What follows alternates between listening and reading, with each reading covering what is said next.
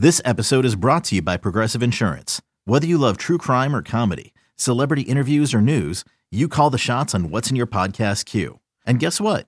Now you can call them on your auto insurance too with the Name Your Price tool from Progressive. It works just the way it sounds. You tell Progressive how much you want to pay for car insurance, and they'll show you coverage options that fit your budget. Get your quote today at Progressive.com to join the over 28 million drivers who trust Progressive. Progressive Casualty Insurance Company and Affiliates. Price and coverage match limited by state law.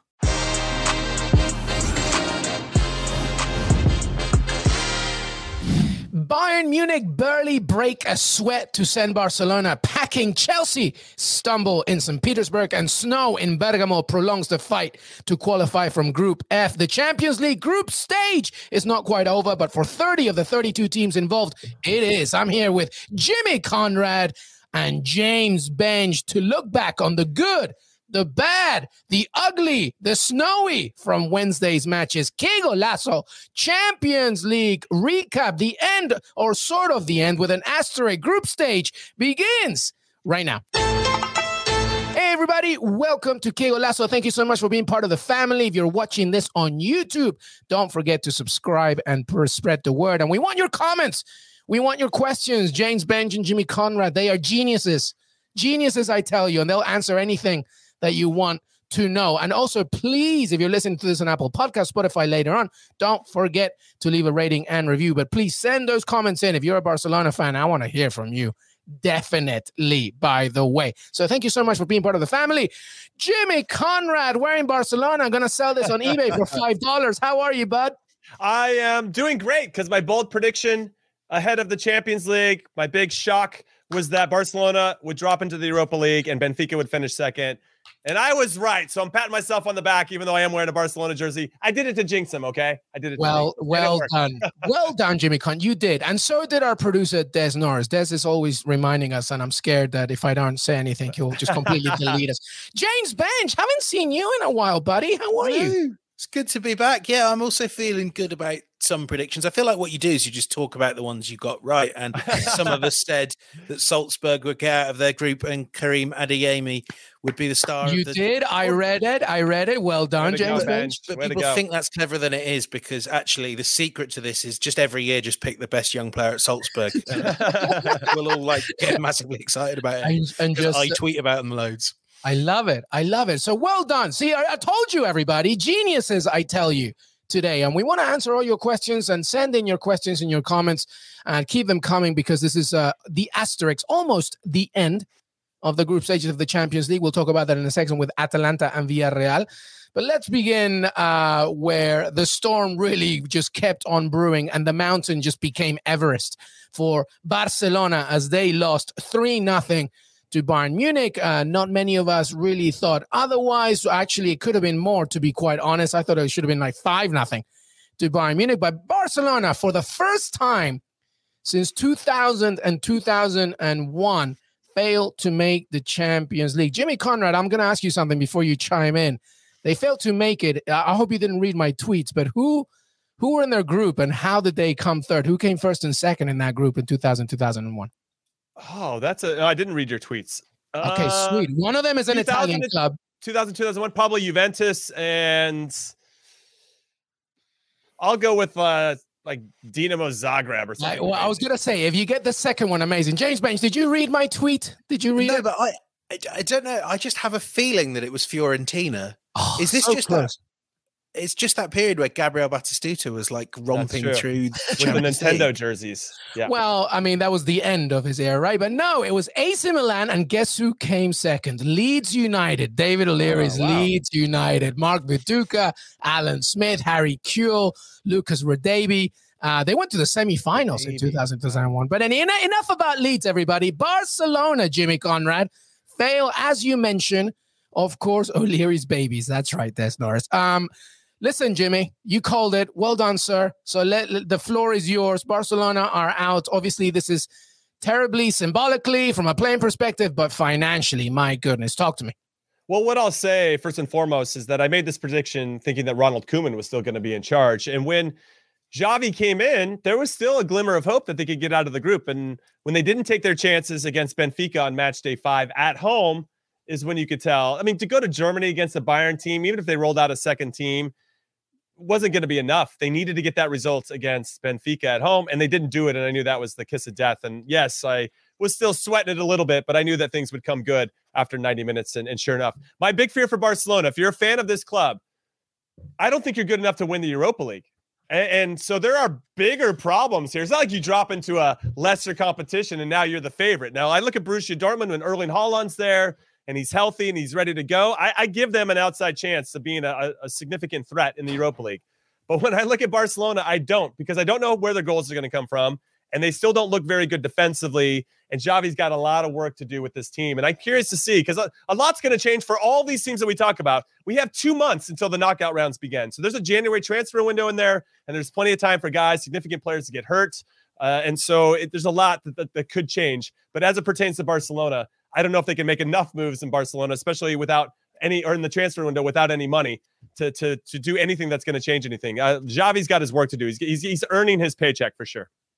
And the funny thing is, it's not impossible that the Europa League ends up being their best route back into the Champions League. That's great. That's great. Great insight. There are some good teams that are going to be have got a bit of an advantage on them in La Liga. So I didn't think they were dreadful early on, but as Jimmy said, the real issue here is there's no one to put the ball in the net. Ousmane Dembele is running the lines, trying to create chances for himself, and I thought Dembele again was pretty good for a player that's played about 100 minutes of football this year. Mm-hmm. But Memphis has fallen off a cliff edge. I think there's just too much asked of him. And, aside from that, it's Ansu Fati, kids, and no one. I mean, I'm with Jimmy that I look at this team and say, are they in the top 5 contenders? You've got a clutch of good, German teams. You've got Napoli, probably West Ham. Yeah, I would take every one of those teams that I've just mentioned there and a fair few others, and I would put them ahead of Barcelona if they don't make real changes. None of this is on Xavi. The team played better tonight than it has done in previous Champions League None games. of it, James. None of it at all. They were pretty dreadful. What are you supposed to do with this? With these raw materials? And I mean, and Jordi Alba. You felt when Jordi Alba went down as well. It was like, right, that's a huge attacking outlet. And look what Samuel Jackson did in Coach Carter. He did the best out of it. Maybe that's what they need, Coach Carter. Yeah, that's true. You do make a good point there. What can you do with these players? Here's a call to action for everybody. How far will Barcelona go in the Europa League? Jimmy, you mentioned it. Obviously, Borussia Dortmund. Hey, Sevilla, they lose to win, baby. They lose to win. Talk to me about Barcelona. How far can they go? And then, James, I want you to chime in as well. It's tough. You guys can correct me if I'm wrong, but when you drop down from the Champions League, I don't think you play the number one seed from a group. You play round of 32, but you'll go play against a second seed, if I'm not mistaken. Which are still tough. Yeah, but you get Olympiacos, Rangers, PSV Eindhoven would be very difficult. Giovanni Van Bronckhorst Rangers. You got Lazio. Lazio might be there with Maurizio Sarri. You got Real Betis, who have been very good under Pellegrini. Quarterfinals? You get Barcelona quarterfinals? Napoli or Leicester could be somebody you face in the round of 32. I could see them getting bounced in the round of 16 when they actually have to face one of the top teams in one of these groups or another team that maybe fell out of the Champions League. This Barcelona team over 2 legs, I think, can get found out. And maybe in a one-off, I'd maybe give them more of a chance. Maybe not, but in 180 minutes, I just don't know. I don't have any faith in this team right now. And when Jordi Alba went out, great point by Benj, they put out another center back. So for the majority of the game, they had Araujo, center back, Lenglet, center back, Piqué, center back, and then Mingueza. And you're not going to get anything going if you don't have any balance. Like, you can kind of go up and down the field. And so they've got a lot of issues, man. And I don't think it's going to get solved anytime soon. So it's quite funny. While Jimmy was saying that, I went on 538. Obviously, nothing's perfect. Very analytical approach to it. It should be pointed out that they were saying from day one, Ajax are real contenders, and I think we're all starting to say that now. They make Barcelona favourites to win the Europa League. Interesting. I don't quite agree with that. No, not even close. I don't think so. I think there is definitely raw materials in that midfield to create chances, but I do think it comes down to who scores the goals over 2 legs. So I'm probably maybe more optimistic than Jimmy, but it really does depend on the luck of the draw. I think quarterfinals, they've done pretty well. Semi-finals, I mean, who knows from there on out. But Yeah, they need a striker. They need someone that's going to score 15 goals. That's true, and they don't have that. You got Sevilla that's dropping in, Borussia Dortmund that's dropping in. You're going to have Atalanta or Villarreal that's dropping in. Porto. You got Porto who's dropping in. I mean, you have some.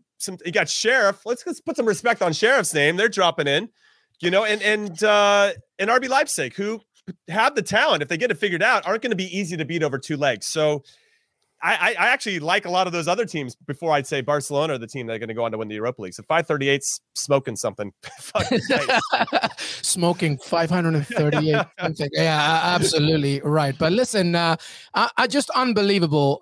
By the way, Bayern Munich are the third team to complete a perfect group stage this season. Liverpool and Ajax, of course. Before this season, only 6 teams had managed to do that. Bayern 2019-2020 season, Real Madrid, Barcelona again, Spartak Moscow, PSG, and AC Milan in the early 90s. That was a sexy AC Milan team. And Benfica, by the way, took care of business. 2-0 against Dynamo. So well done, Benfica. Before we move on, I did want to ask you, aside from Barcelona, because, Bayern did win. Bayern are amazing. And Bayern have gone up my power rankings, everybody. I would go as far as telling them right now, number 1. I think Bayern Munich are the best team in the Champions League. I want to hear from both of you. James Bench, what do you think? Well, I mean, my power rankings are the ones that get published on CBSSports.com. Yeah, so you stand on print, my friend. It's ink I've had them and City rotating for a little while. The challenge with Bayern, I think, is I've not really seen them play many good teams. But they have to be. They are in that. I think there's an elite club of 3 teams at the maybe Chelsea, so City, Liverpool, and Bayern that are, if you don't reach the semi-finals at the very least, this is a real failure based on the squad you've got. Chelsea conceded 3 goals consecutively there, James Benz. Does that worry you, or does it matter? Not really, but a little bit. Certainly not great. But for Bayern, I think anything less than reaching the final is a massive disappointment. This is such a good team that, it's got to be about getting within 90 minutes of the trophy for them. Yep. I would say Bayern Munich for sure. City, I was disappointed in their performance against RB Leipzig. It just felt listless in a way that I didn't expect, given that they came in with 7-game winning streak. De Bruyne is coming back into the team. Some of the other players, Grealish in particular, is starting to get some minutes and get to start right from the get-go. So I'm not as high, let's say, on Man City at the moment. Liverpool, though, and Bayern Munich are maybe the top 2 that I'm looking at. Madrid, I think, are quietly sneaking around. They only gave up 3 goals in 6 group stage games. If Benzema comes back and they're playing in full power, they look very good. So I wouldn't sleep on Madrid. But Liverpool had the hardest group. Atletico Madrid, FC Porto, and AC Milan. And not only did they win the group, they smashed the group. They crushed them. 6 wins out of 6 games. And there were a couple nervy moments where Milan did have them with their backs against the wall at Anfield on match day 1. But outside of a little bit of that, they were always in control. And it really speaks to what they look like when they're healthy. So I think Liverpool are kind of my number 1 in the power rankings, with Bayern Munich a very, very close second. It's only because of that strength of schedule and also how tough their group was. Whereas to Benja's point, Bayern Munich, maybe their group, Barcelona's not on pace. They put 5 against Benfica at home and 5 against Dynamo Kiev. Liverpool's just had to fight a little bit more in a different way. So I like Liverpool actually at the moment. Yeah, no, fair play. Listen, I know, Des, I was about to bring up Ajax, and I always said, by the way, Ajax are amazing. I love them so much. But their group, if we're going to have this argument, wasn't that difficult, with all due respect.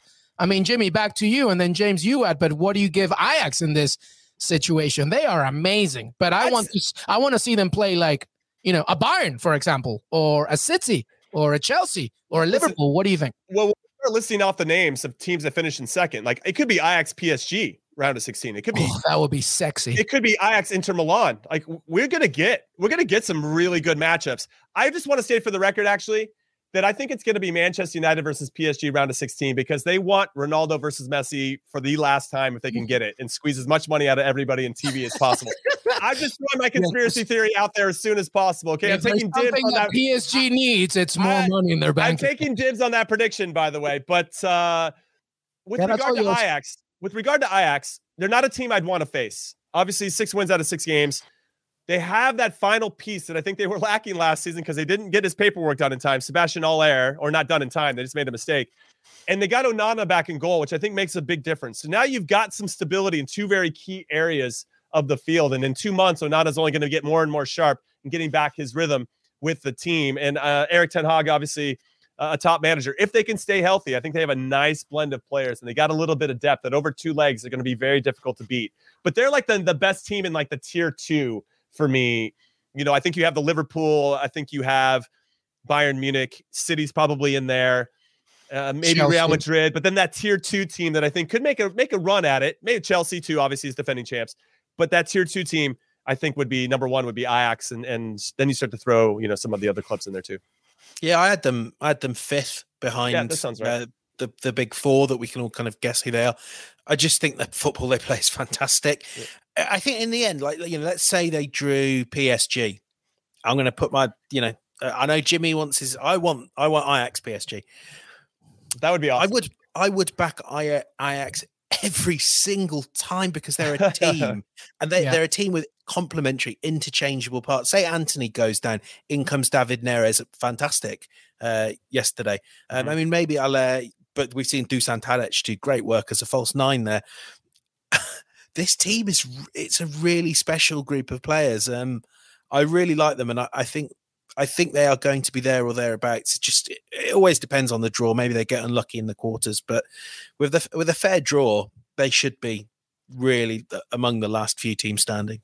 Yeah, no, absolutely. All right, we're getting some comments in. I want your comments, everybody, from this conversation. Write down right now your top 4.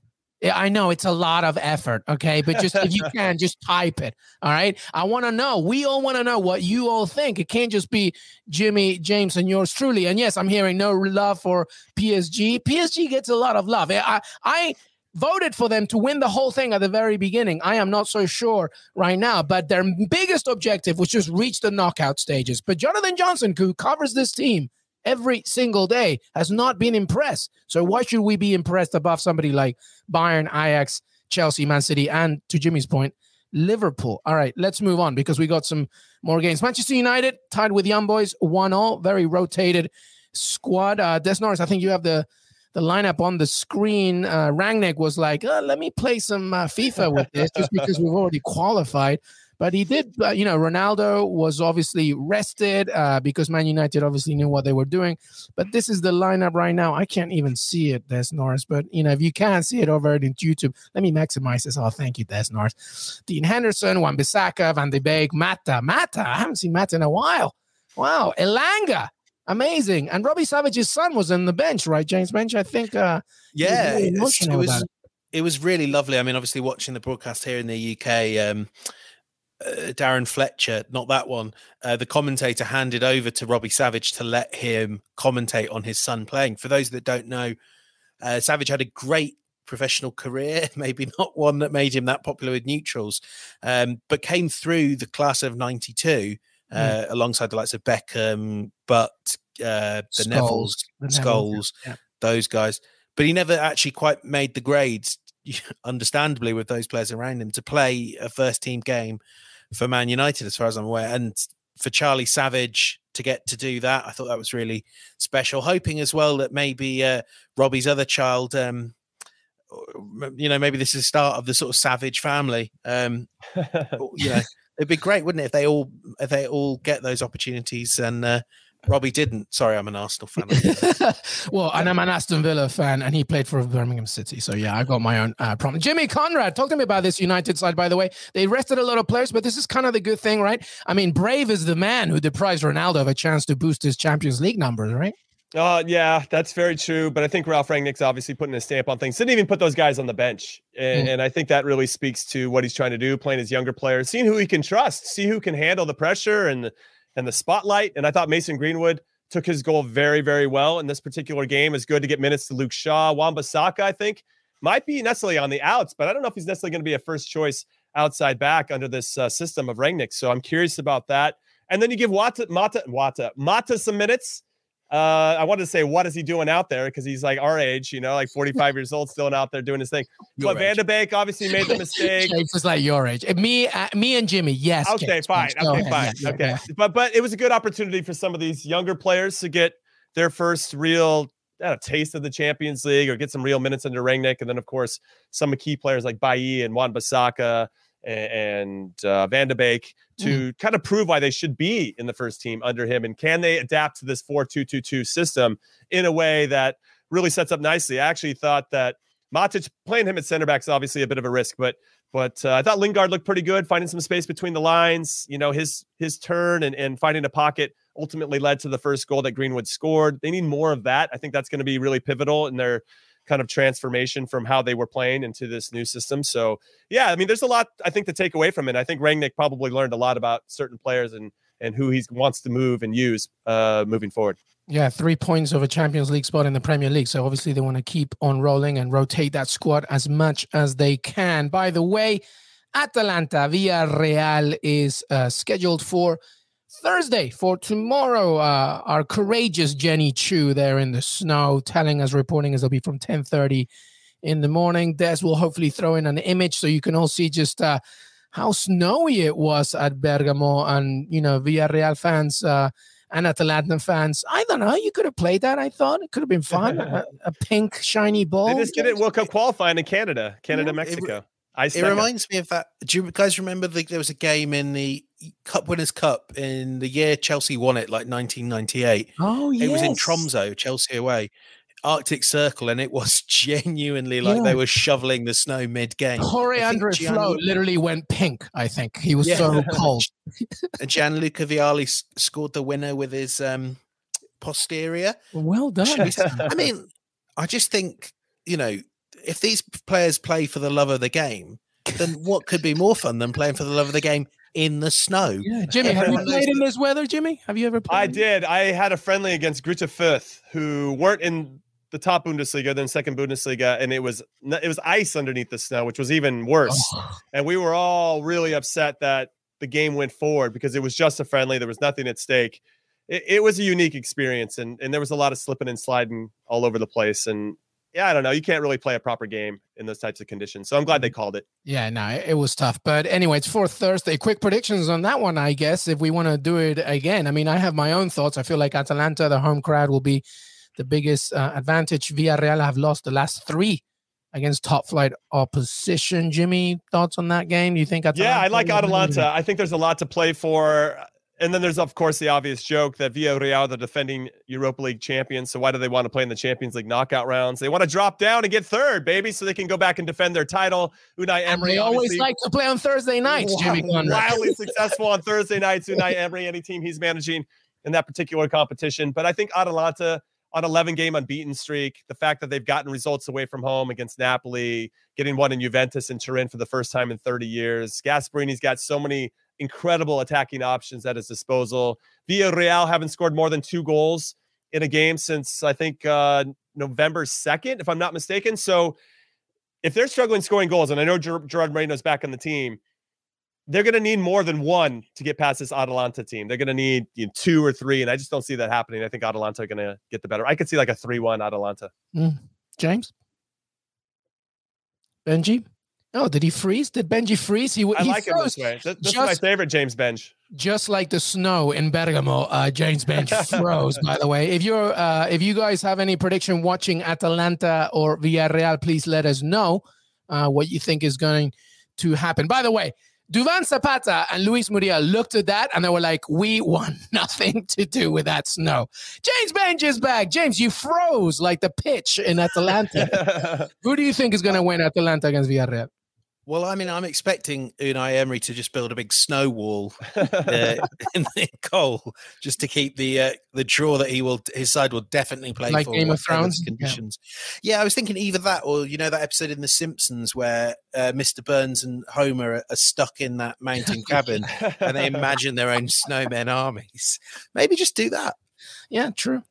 All right. Well, listen, let's move on here, but let's talk a little bit about it's not usually we remove ourselves from the Champions League, but it's definitely worth talking about because it just came out today. Obviously, the fear of COVID and the pandemic and the new variant Omicron is seriously polluting the waves in Europe, including, of course, as well, the United Kingdom. And Tottenham meant to have a game against Rennes on Thursday in the Conference League. That's been postponed due to a COVID outbreak. Talk to us a little bit more about this, James Benge.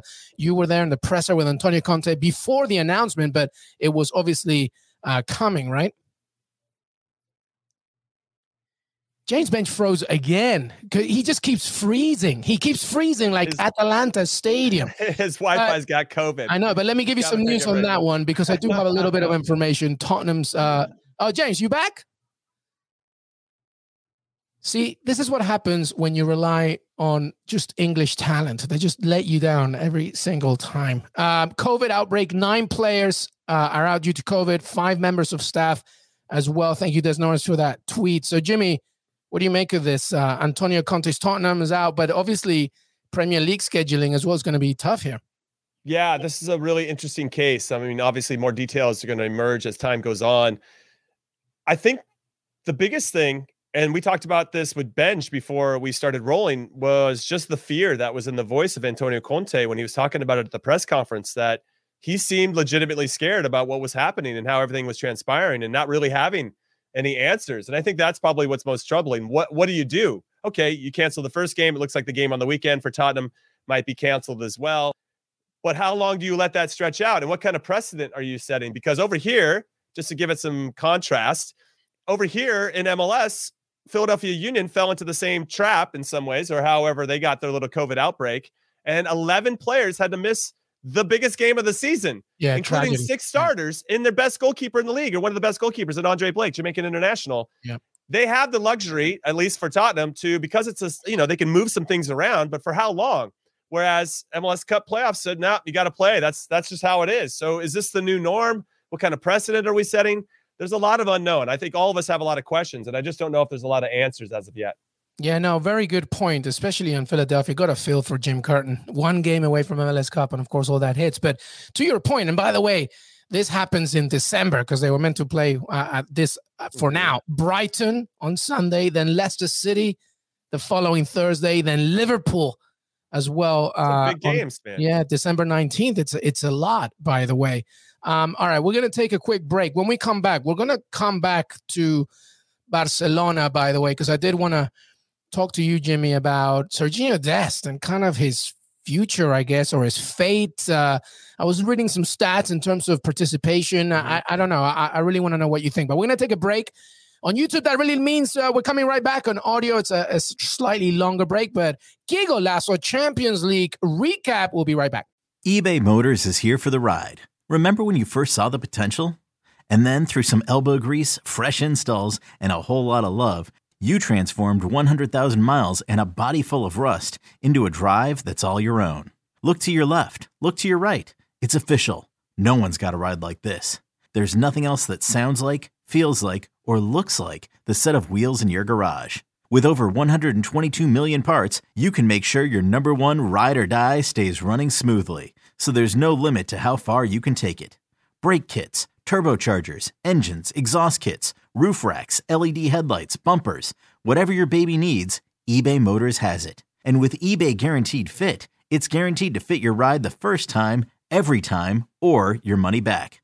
Plus at these prices, well, you're burning rubber, not cash.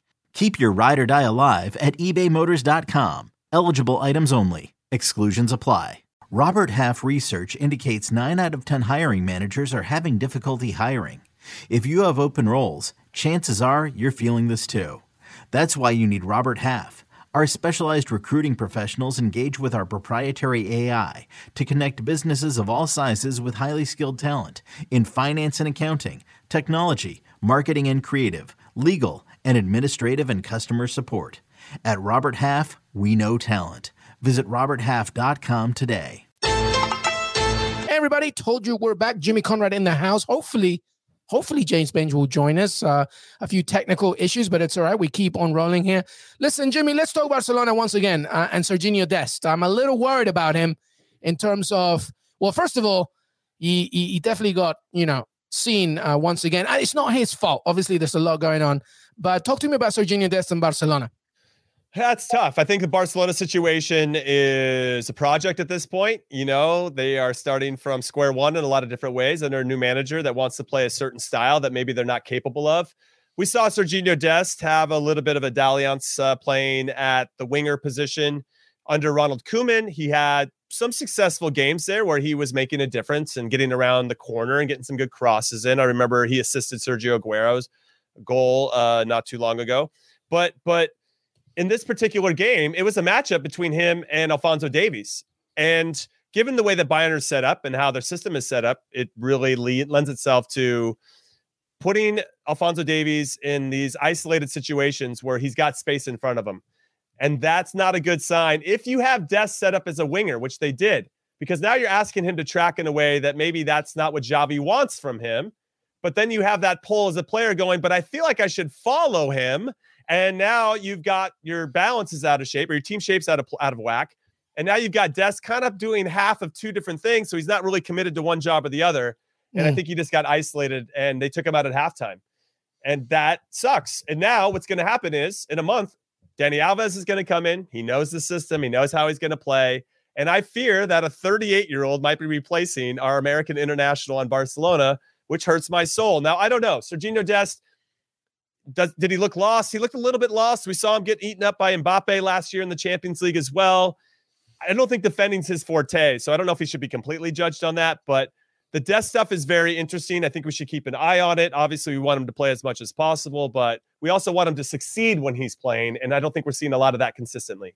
Would him leaving Barcelona help, do you think? Maybe depends on where he goes. Right. I was thinking the Bundesliga or even a Dutch team. I don't know. Returning to the Netherlands. It's not all his fault, right? It's sort of entering an already poisoned environment and him trying to figure himself out. But what do you make of it? Especially Barcelona need to make some money now that they're not in the Champions League knockout stages too. You know, what do you make of that?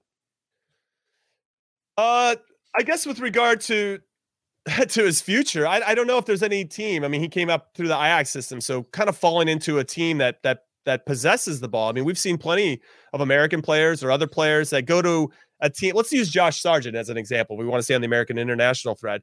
You know, he gets to touch the ball a little bit more at Werder Bremen, you know, in the Bundesliga, get a little bit more action, kind of can demonstrate what he can do on the ball. Then he goes to Norwich, which, yes, I can understand the pull of wanting to play in the Premier League.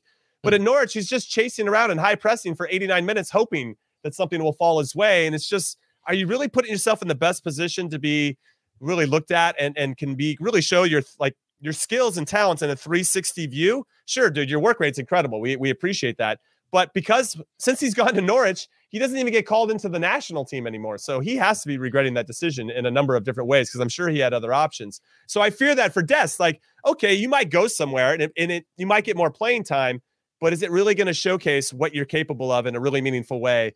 I would personally stick it out with Barcelona. I would at least through the summer and kind of see what Xavi has in store for you. I would try to be around Dani Alves and absorb as much information from him as possible and try to grow from that. And hopefully that would help him take those extra steps to continue to evolve as a player. I like it.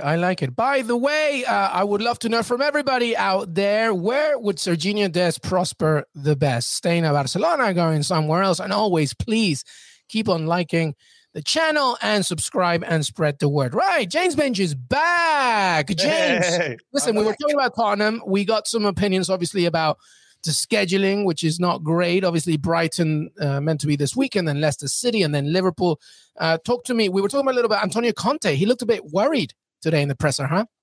Yeah, sat in that. It was a very, very strange experience. Obviously, in the UK, we've briefly gone back to in-person press conferences, but that wasn't going to happen today. Pierre-Emile Højbjerg didn't join either because there's a real worry and fear around Tottenham. And, you know, we've seen many emotions from Antonio Conte as Chelsea manager, Inter Milan manager. I'm not sure I've ever seen him give the impression that this is a person that's genuinely scared to be coming into work. We didn't get any confirmation as to whether this is related to the Omicron variant, which is obviously a big issue in the UK and the rest of the world right now. But it does seem like there is a real worry that this is sort of spreading more quickly than Tottenham can contain, which would suggest it's reflective of that.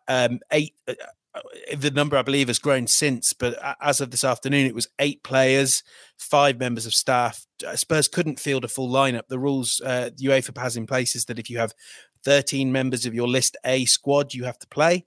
By the end, I think Spurs were down to 11 and weren't going to be able to fulfill this fixture. They won't be able to fulfill the game against Brighton at the weekend. And I think it's fair to doubt the Leicester game as well, which is even more of a problem because that Leicester game is one that you would look at and say, this could get postponed to make room for the Rennes game, which has to be played by December the 31st. Yeah. Spurs have got the Carabao Cup as well, and we all know what the English fixture list is like. I wonder if it might just slip into early January and UEFA might be able to be a bit flexible there. It took quite a lot to convince UEFA to postpone this game.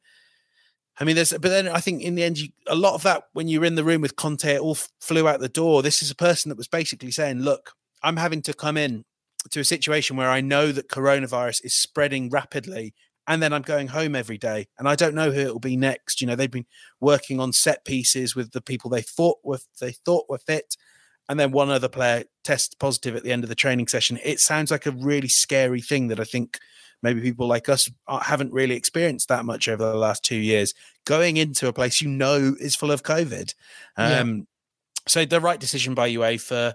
It's going to be tough for Tottenham in terms of the fixture list, but I think it's a sacrifice they just had to make. Yeah, no, absolutely. So we'll keep track on this one. And by the way, Liverpool suffered around the same time last year as well when they had, to throw in a lot of different players. And I don't know, it's an ongoing thing, obviously, and the pandemic affects everybody, but we're going to keep our track on that one. All right, let's come back to the Champions League. Group G, by the way, which was the American one. Well, the CONCACAF really as well, obviously, but it was also like the Oprah Winfrey gif, right? Hey, you get in. But in the end, Lille kept on rolling. Jonathan David, by the way, 14 goals in all competitions. Lille, I mean, I know JJ is happy, Jimmy, but Jonathan David, best striker in CONCACAF?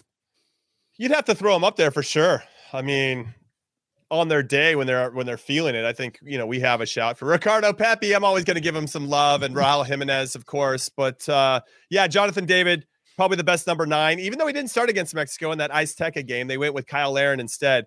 But even when he comes on as a sub, he did it over the weekend. They didn't start him. He comes on and he scores. You're like, yeah, this guy is on fire. I wonder how much longer he's going to stay at Lille. But fair play to the French club. They've really turned it around. That's now 8 games unbeaten. They're starting to find that form. I wish they were counting on Timothy Weah a little bit more to be involved, but hopefully that will come in time and he'll get some chances in the knockout rounds. But for them to win this group, which was wide open, is very impressive because I think all of us probably had Sevilla slated to win it. So for Sevilla to drop to third, so many draws for them in this particular group with 3 draws out of 6. They just missed some opportunities. I thought they were going to do the business again today, or at least kind of show up and say, all right, let's get serious now. No more reindeer games with the kids, okay? We're going to go out there and do the business against RB Salzburg.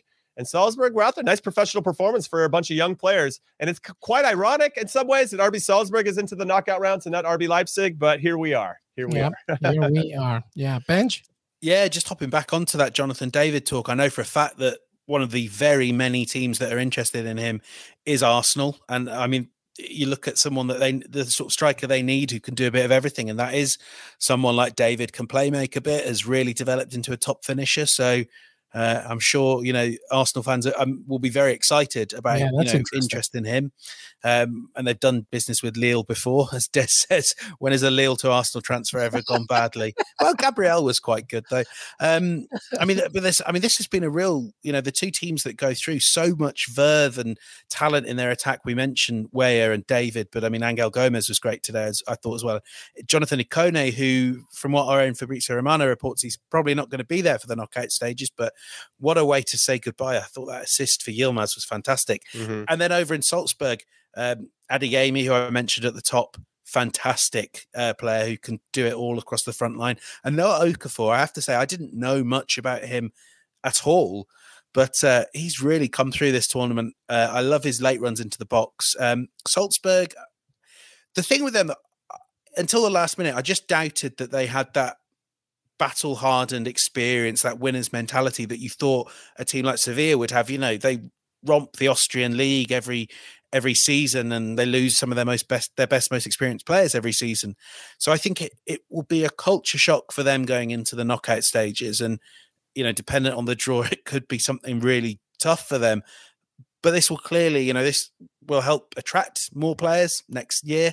It will help, develop them into a team that believes every season that they'll go into the group stages and come out of them and reach the knockout stages. I'm really pleased for Salzburg. They've been so good for so long, and richly deserved this.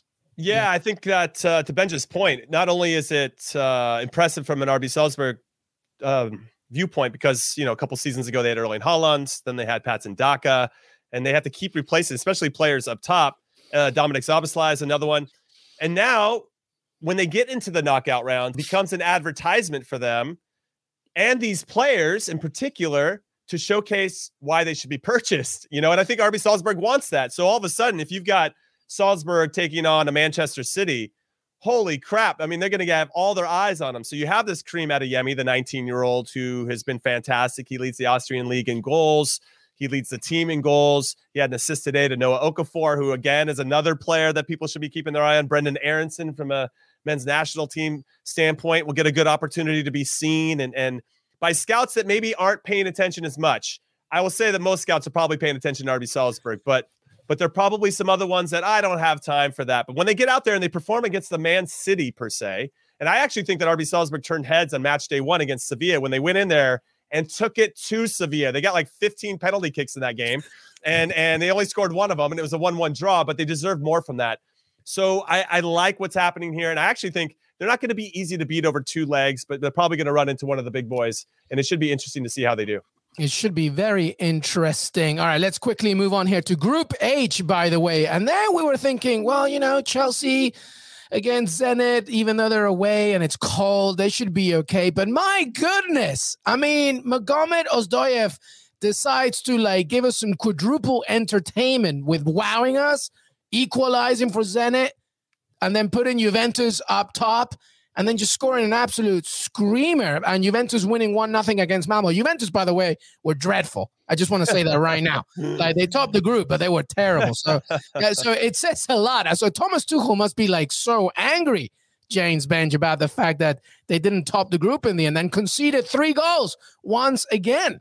Oh yeah, he was fuming by all accounts in his press conference. Far from impressed, and I know he'd said in our interview with him before the Juventus game, he was like, not getting carried away at that stage because obviously they had to beat Juve, but he was like, I would quite like to finish top. It does actually help more than people think. Yeah. I mean, I have to say, from a Chelsea perspective, I haven't seen such woeful defending since last night in the Ashes. Cricket fans will know what I'm talking about from an England perspective. I do, my friend. Don't worry. Yeah, it was incredibly grim. I'm not looking forward to more of that tonight. It's a great advert for someone like Antonio Rudiger. Malang Sarr looked like a player who no one at Chelsea would trust to play regularly. Christensen looked like a player who doesn't really want to be there. Debatable. And I think, that midfield, we knew it wasn't going to be very strong. And whilst Reece James was good, considering, I thought Ross Barkley, he's not a player for a 2-man pivot. It was, what I find really sad though, Timo Werner had a fantastic game where, so many times we go, oh God, Timo, you've cost Chelsea again. And it's sort of this time he goes and saves them on multiple occasions. And they still let him down at the other end. It's more of the heartbreaking ballad of Timo, I have to say. Yeah. But Jimmy, Pulisic got an assist. He did get an assist, and I'm excited for him. I think what's troubling from a Chelsea perspective is just how casual they've been in giving up leads. Anytime they'd gone up before, that was it. If Chelsea, a Thomas Tuchel managed team, or in this particular instance with Chelsea, went up, it was curtains. You had no chance of getting back in. Everything was suffocated. They were going to lock it down. They didn't care if they played ugly. They were just going to go get the result. And I feel like they've lost that a little bit for whatever reason. Is it due to injury? Is it due to personnel? Is it due just to normal kind of wear and tear on these players, both mentally and physically, with regard to having to play at that level for a long period of time? I don't know. But their schedule, I don't think, is too hard, and Benj can talk about it over the break. But it's still got to play the games once every 3 days or something crazy. So I'm curious to see how he's going to manage that. Them going into the second seed is very interesting because they could pull a Bayern Munich, which would be devastating, I think, for them to draw a Bayern Munich that early in the knockout rounds. But at some point they're defending champions. You're gonna have to play good teams, and you have to beat the best to be the best. I do like though what Benj said, that some of their bench players didn't really perform today, and they had an opportunity to kind of take it with both hands. Very similar to what Manchester United, some of those players had. And I actually remember talking about after match day 5, how thrilled I was at how all the English teams won. They did it in really fine fashion. They were in complete control. And then I see match day 6, and I'm like, Man City doesn't look that great. And Chelsea doesn't look like a team that wants to win this competition. So I don't know. It's interesting. And I know they made some changes or whatever, but these teams put a lot of money into their team to be good in multiple competitions. And I didn't think their depth showed up today for Chelsea.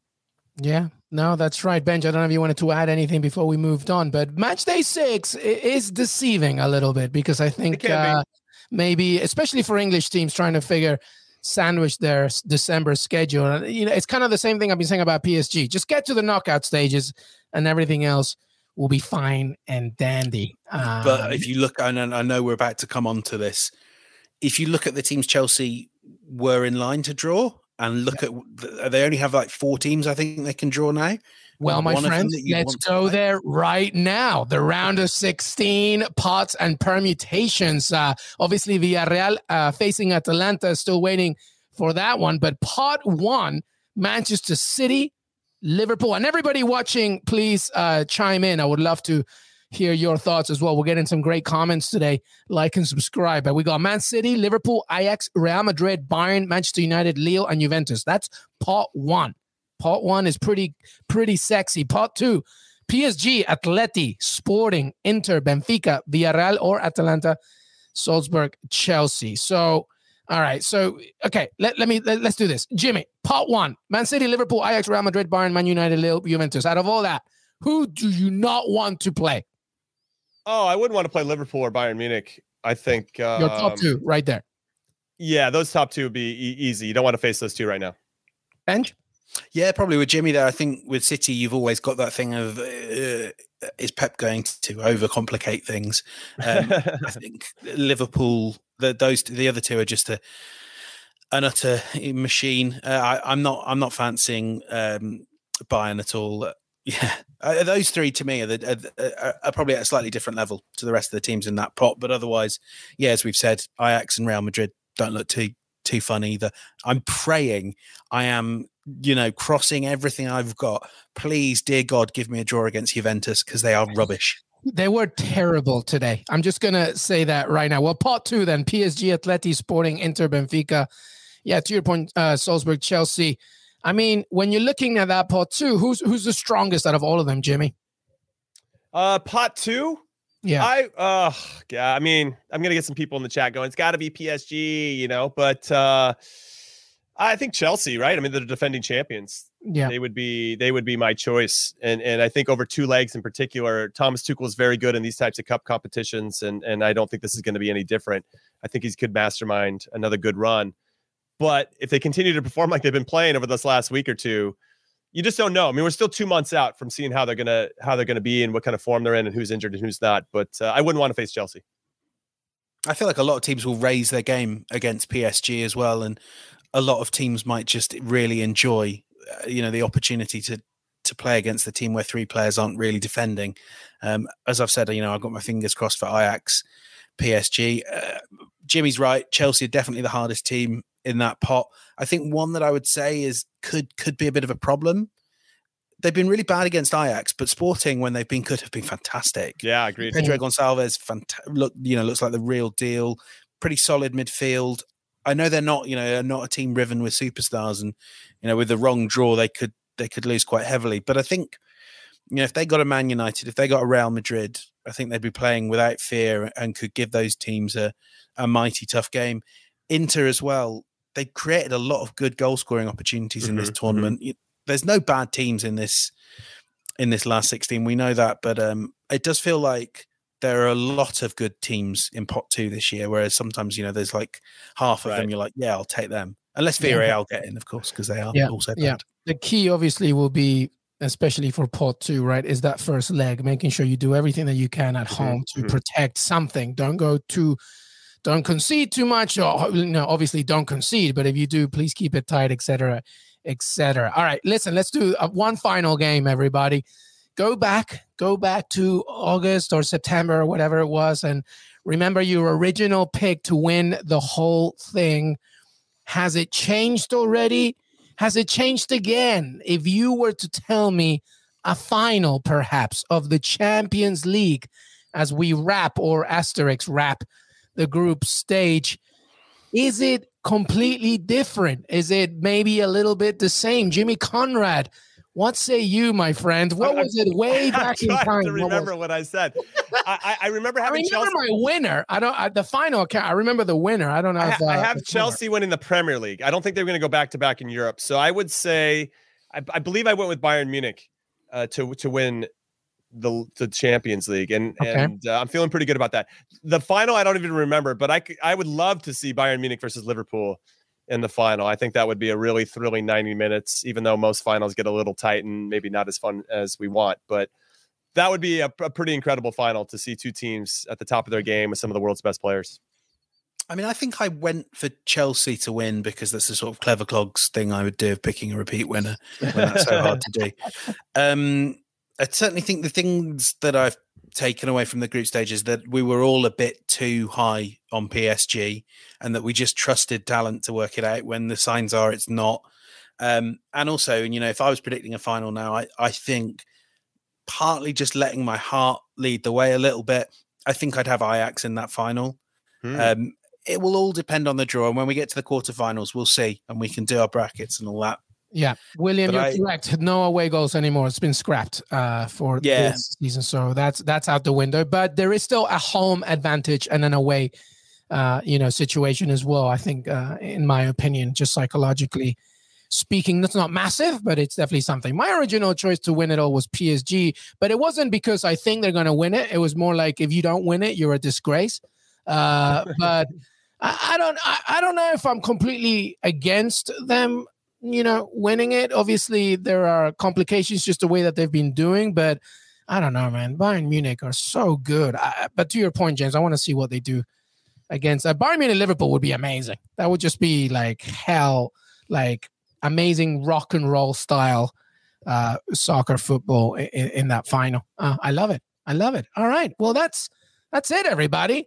That is our Champions League group stage recap. We got Atalanta Villarreal tomorrow, so make sure that you tune in on that on Paramount Plus. But Jimmy Conrad, thank you, brother. Any final words before we say goodbye? No, this Champions League group stage did not disappoint, and I can't wait for the draw on Monday. It is going to be unbelievable, and I think we're going to have a lot to talk about. But just remember my conspiracy theory, everybody. Manchester United versus PSG in the round of 16. I love Messi, Ronaldo. I love it. James Bench?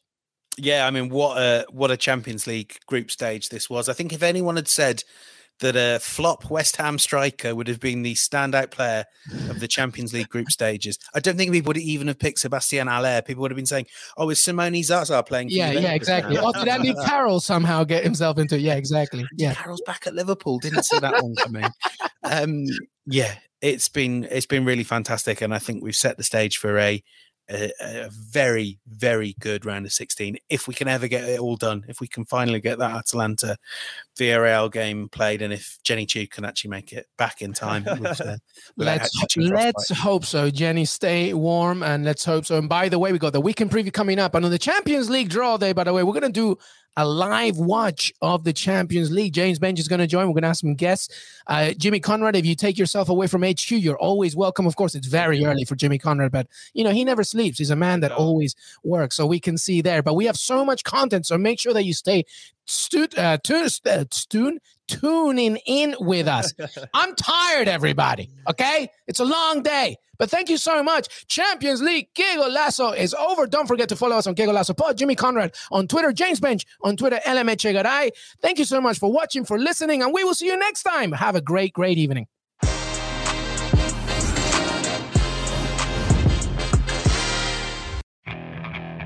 Okay, picture this.